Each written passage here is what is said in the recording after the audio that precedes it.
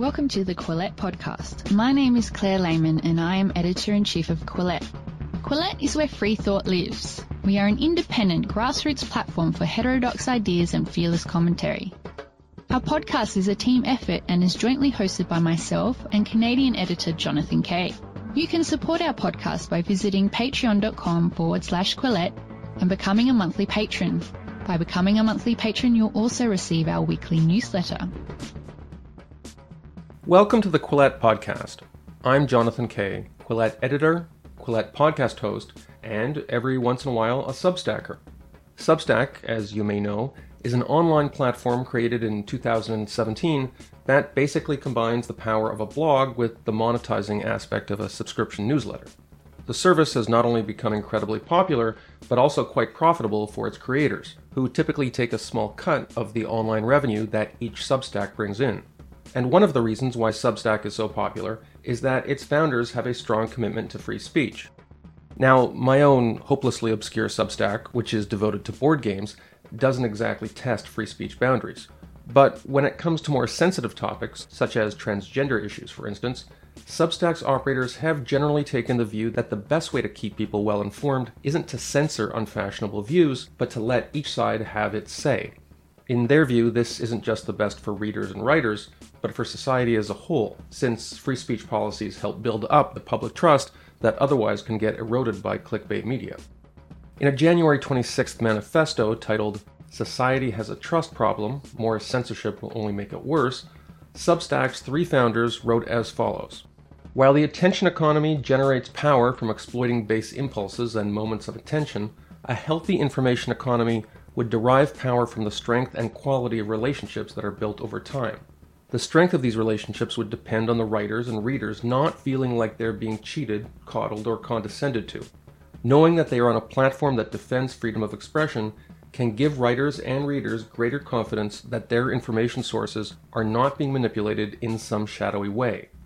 To put it plainly, censorship of bad ideas makes people less likely, not more likely, to trust good ideas. End quote. In early February, I spoke with Substack CEO Chris Best about what he meant by this, about his plans for Substack, and about his cool new San Francisco office. We were also joined by his communications colleague Helen Tobin, though you'll have to wait till the very end to hear what her voice sounds like. Just so listeners can get a sense of where you are, when I've done stories on Microsoft and Facebook and Google, they kind of like have their own campuses. It's almost like when you're going to interview them, it's like little cities. And then I know that I've interviewed people who have garage startups. Where does your infrastructure now lie on the working out of your garage to Mountain View spectrum of grandiosity? Somewhere in between. We're no longer working out of my apartment, and we have some offices here in San Francisco. But it's not like Menlo Park, Facebook, where you're operating your own bike shop. No, nobody could accuse us of being nearly a city state. Which leads to this question. Whenever I read the business section, you hear about like Google executives or Facebook executives testifying before Congress or something about policy. Then below that, there's this very influential but smaller tier of like WordPress or Ghost or Medium, or, you're in that category now. What is your relationship in regard to the larger industry of policymaking, lobbying? Is that something you've had to start to think about? It's something that we think about a fair amount, and we think about it from our perspective of what are we trying to do with this platform we're trying to build, and what do we think is the right thing to be bringing to the world. As far as I know, nobody's asking for our advice on matters of making policy yet, which maybe we can appreciate. You do see, obviously, people freaking out about Substack policy in sort of egghead media circles. But is that kind of where a lot of these controversies remain at your scale point? The interesting thing about Facebook, et cetera, is part of it's the sheer size, and part of it is kind of the way that things play out on those platforms. I do think that the difference is not just one of size, but it's one of how visible is this conversation and what is the emergent effects that come out of it. Like Twitter, I think, is a great example of a network that is, it's a big service, and it's, important and has lots of people on it, but it also at the same time looms incredibly large in the sort of minds of a lot of the intelligentsia, the media, policymakers, there's this kind of sense of the prevailing attitude on Twitter kind of like shapes how people think public opinion is or how they think the intellectual climate is in a way that kind of becomes reality, I guess. And so, we're not immune to that. We've definitely had these tempest things where people get up in arms about Substack. And, when we started the company, we kind of knew that we were running towards the fire on this stuff. Like, we're trying to make a platform that people can use to publish independently, that puts writers and readers in charge. If we are lucky enough to be successful at what we're trying to do, the way to that success can only lie through being part of this broader conversation. So we can't complain about it too much, I guess. So here in Canada, where I live and work, we had a controversy because this big protest convoy that went to Ottawa. The truckers. The truckers, yeah. What's going on with the truckers? I've been seeing, it's weird to see this as a Canadian expat living in San Francisco and just kind of being like, They are funded or were funded by a GoFundMe page. One of the most active parts of the pushback against this protest movement was, hey, let's get them kicked off GoFundMe. That brings me to your model, because you take a cut in many cases of people's income that they make through Substack. And so in a way, it's like different from Twitter, because people go after Twitter and say, you're publishing all this clickbait stuff, it's damaging. But Twitter's business model isn't, well, every time this tweet gets clicked on, we get half a penny or whatever. But in your case, if somebody comes on with something explosive that's clickbait, you're literally profiting from it. Is that something that gets used to attack your policies? I would almost say the reverse is more true. Like, the idea that Twitter doesn't take a cut, the biggest difference is that Twitter takes a much larger cut. People on Twitter that write things that are successful on Twitter don't see any of the money. Twitter, the platform, sees all of that. And part of the reason that we think the Substack model is worthwhile is that the things that tend to succeed on Substack are not necessarily the things that only drive clicks and engagement, right? Like, there's this idea that people will hate read something in a way that they won't necessarily hate pay for it. If you look at like the distillation of a model where saying something that makes people mad and polarizes and drive clicks turns into money for the platform that sets up that model, I think that's a pretty fair description of the Twitters and the Facebooks of the world, and is arguably less the case about Substack. Mathematically, when you're talking about Twitter and you talk about the share of the revenue they're getting, you kind of get a divide by zero error, because just most people get nothing. Yeah, basically. Was there one substantive issue that made you and Hamish McKenzie and Jairaj Sethi, I think I'm pronouncing those names correctly, that said, hey, we got to write a kind of manifesto about censorship? People will remember there was a big controversy. We don't have to get into it, but it was sort of about gender and trans stuff. But that was a while ago. Or maybe it was it the absence of something in the news that said, oh, now is a good time to do it, so people won't interpret it as taking sides? We've written about this issue a few times. And the first time we wrote about it is a piece that we actually linked to in the latest one, where it really was, we just knew this was something that we wanted to write down our thoughts about, both publicly to kind of get on the record about how and why we think about this, and also for ourselves to organize our own thinking about this, to put down what we think is right and what we think is important kind of before it was inevitably put to the test in some high pressure situation. And that's actually been really valuable for us. It's helped us kind of have this document to look back at when it was like, when we had cooler heads, like what did we say that we believed? And this most recent one, it feels to me like we're in flurry of increasing censorship in a bunch of different places.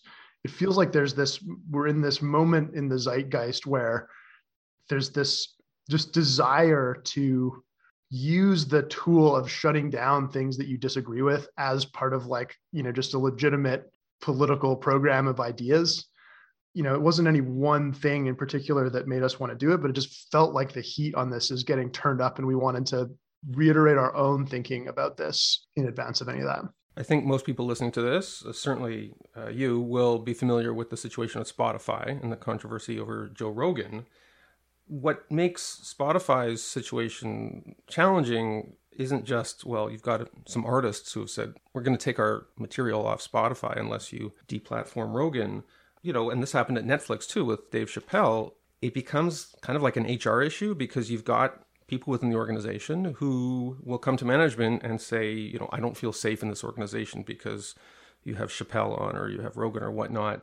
Putting aside the validity of those complaints, to a certain extent, when you publish something like this, is this indirectly a kind of HR document saying, look, if you want to come work for us, that's great, but on the way in, you should know that this is how we feel about things? I definitely wouldn't describe it as an HR document, but something that we do believe in on this issue and in general is just kind of like having a clear set of principles on knowing where we stand and kind of drawing a line around what are the things that Substack is seeking to advance and like how do we want to go about doing this, and then just be really public about that, to kind of like just be open about it, put that out into the world.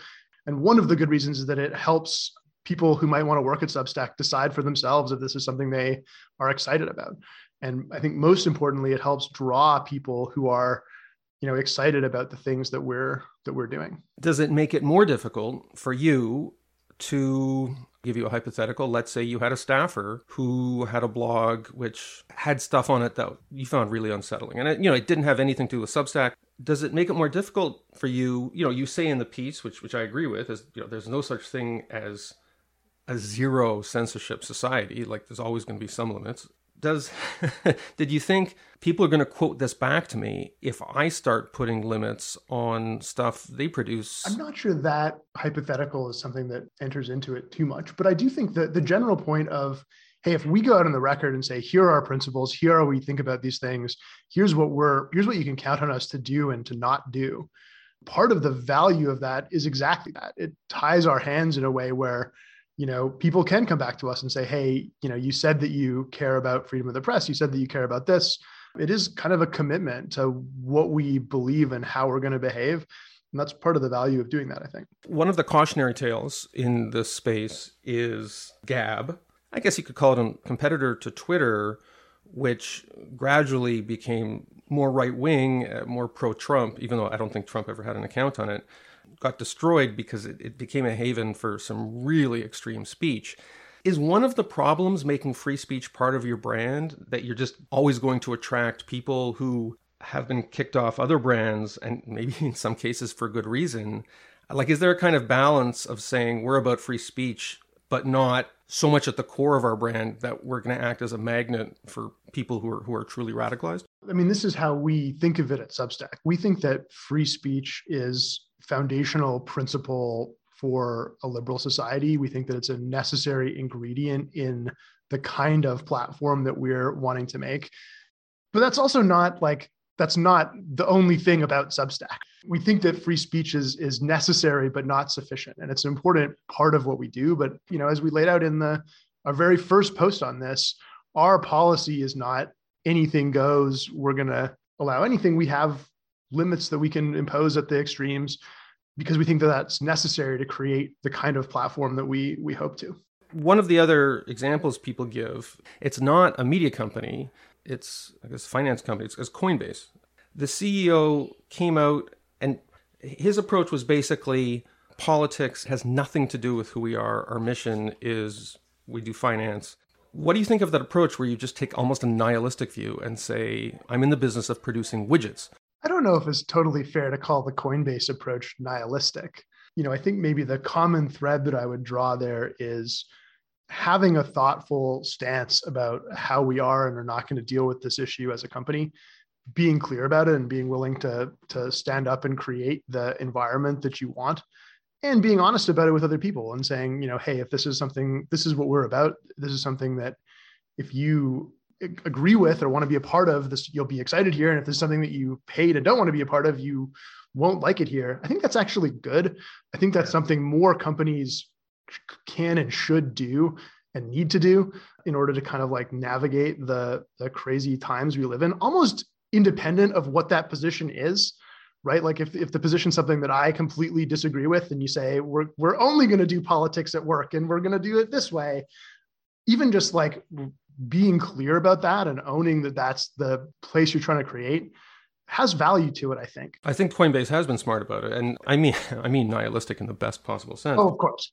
Good nihilism. Thank you. But although in this essay, you talk about a problem that a lot of people have talked about, which is the problem of silos. But this approach you're describing, to some extent, it can create political silos defined by corporate brands, because I'm sure there are some companies in San Francisco where corporate and social responsibility, social justice aspect is like a huge part of their recruiting for young employees, which is fine. I mean, if you have a company like Coinbase where, under the heading corporate and social responsibility, it says, if you're reading this, Coinbase isn't for you, you're going to get probably a certain kind of person. Like, have you had difficulty? It's been a while now since Substack has had a posture of greater free speech. Does this sometimes maybe inhibit you from recruiting everybody you'd like to recruit?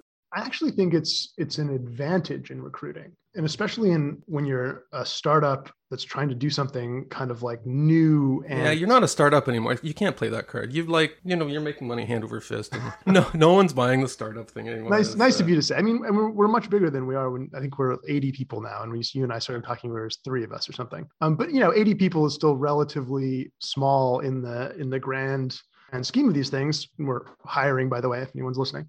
And I think that that's bigger than a lot of, just to interrupt, my background is newspaper journalism. 80 people is bigger than a lot of the editorial staff of a lot of largish urban newspapers. Agree that maybe 20 years ago, if you're in the media space, 80 isn't a lot. That's not insubstantial. Yeah, it's getting there. And, there's tens of thousands of writers. We crossed 1 million paying subscribers not too long ago.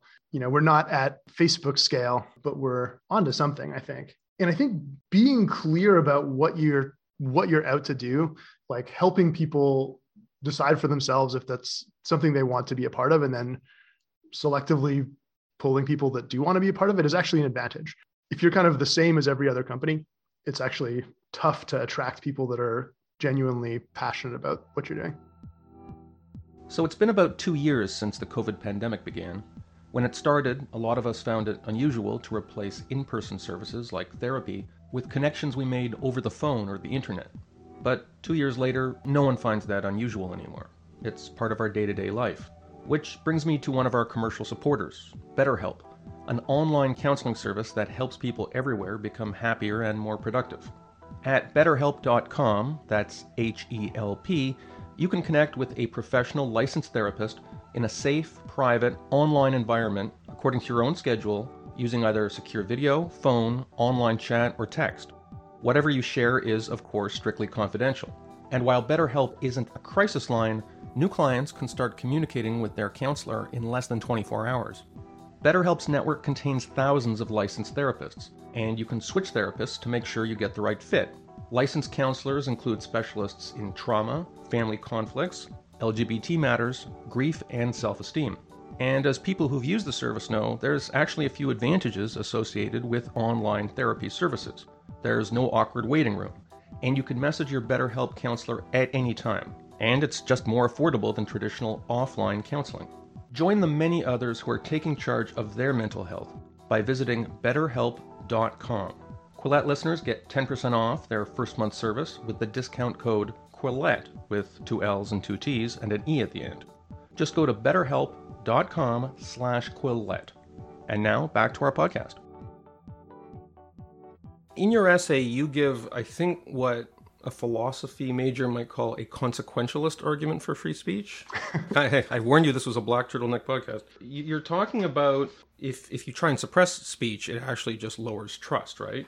I've seen this argument made before. The one thing that I'm not crazy about is it's an evidence-based consequentialist argument. So if somebody came forward and said, hey, I have this data that shows that in Belarus, where they censor everything, there's a high degree of trust for the autocratic regime. That's not true, but I'd have to apply this logic and say, well, I guess we're going to start censoring stuff. There's also, in the United States where you could draw a line between certain kinds of speech and things like, gun violence and political radicalism. Are you nervous about if somebody comes forth with different kinds of data, then maybe your principles get challenged? That's an interesting philosophical objection. I guess the way that I think about this for myself is I'm kind of, this is going to sound hokey, but maybe a freedom-loving pragmatist. Like I think that, freedom of speech and freedom in general is kind of a terminal good.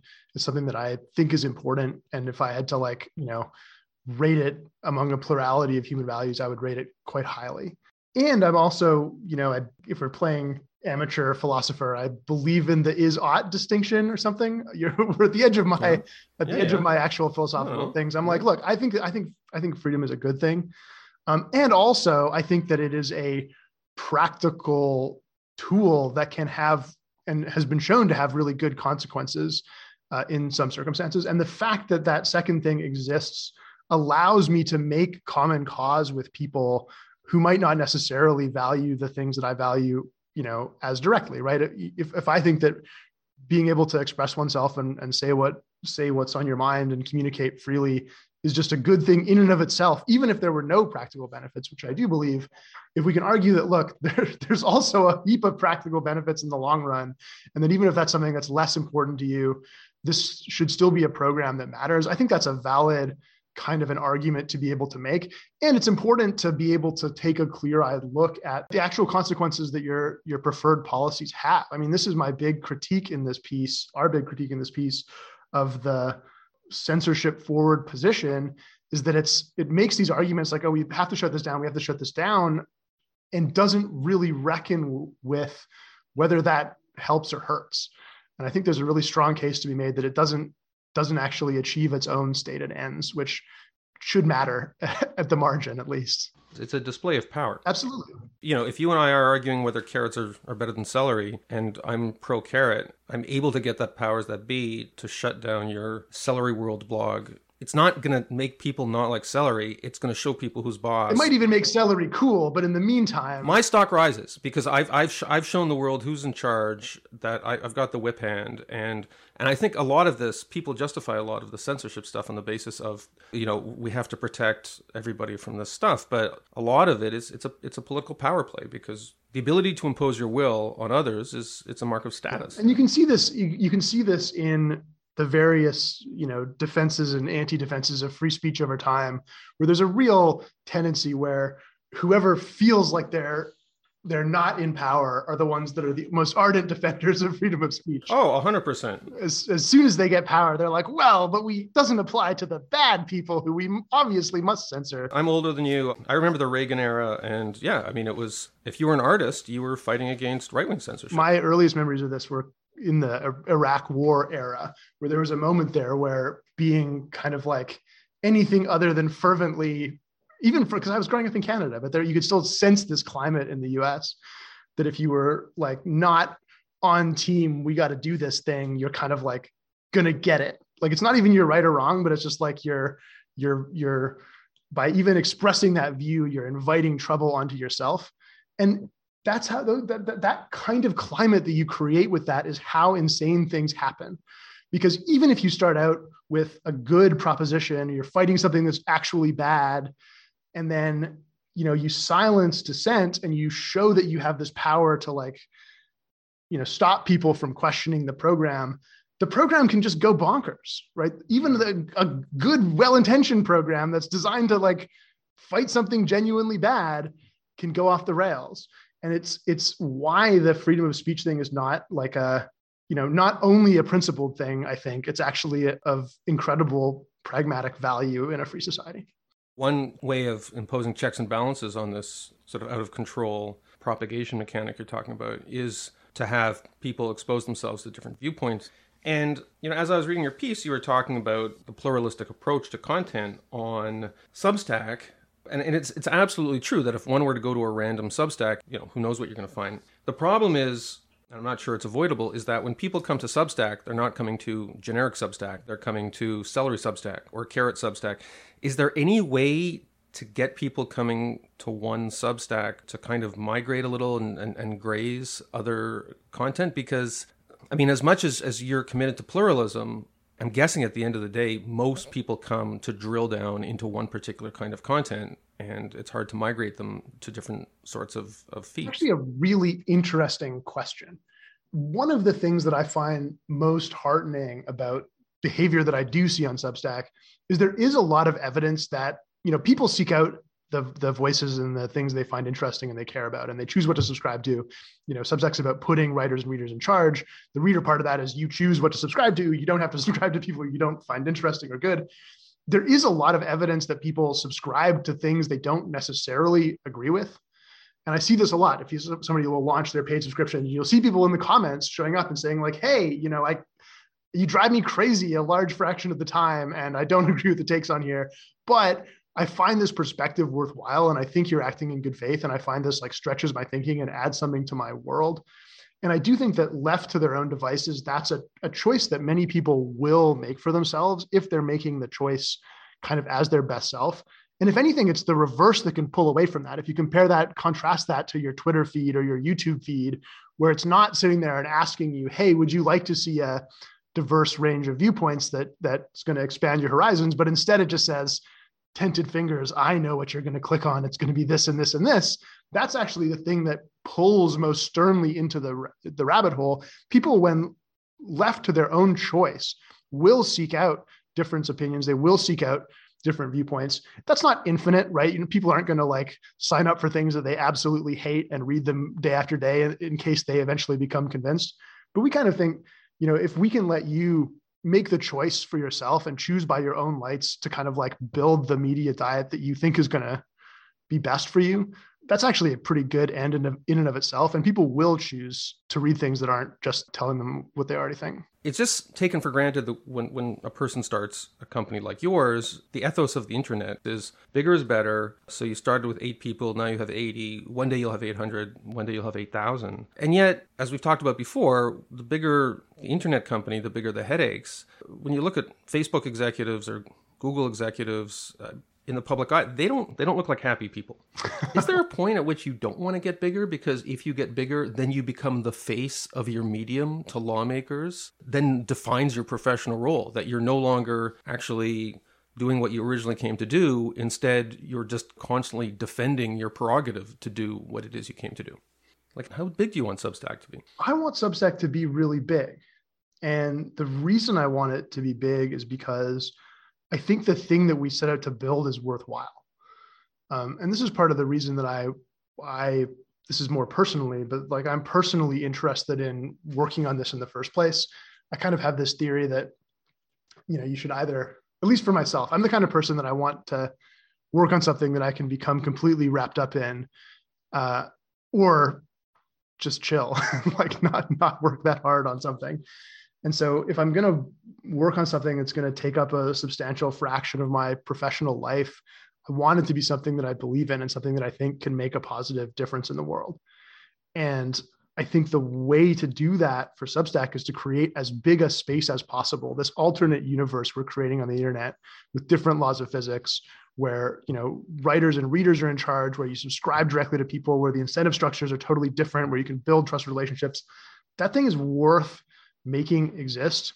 And all of the problems that come with bringing that into the world, I don't enjoy them. I'm not like, there are people that love getting roasted on Twitter because it's attention and that's great, or love, want to be hauled on TV or whatever.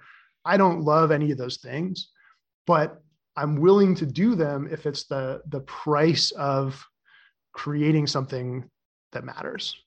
And so I don't feel like I can very well complain if, in the happy path, Substack continues on this successful trajectory we've been on.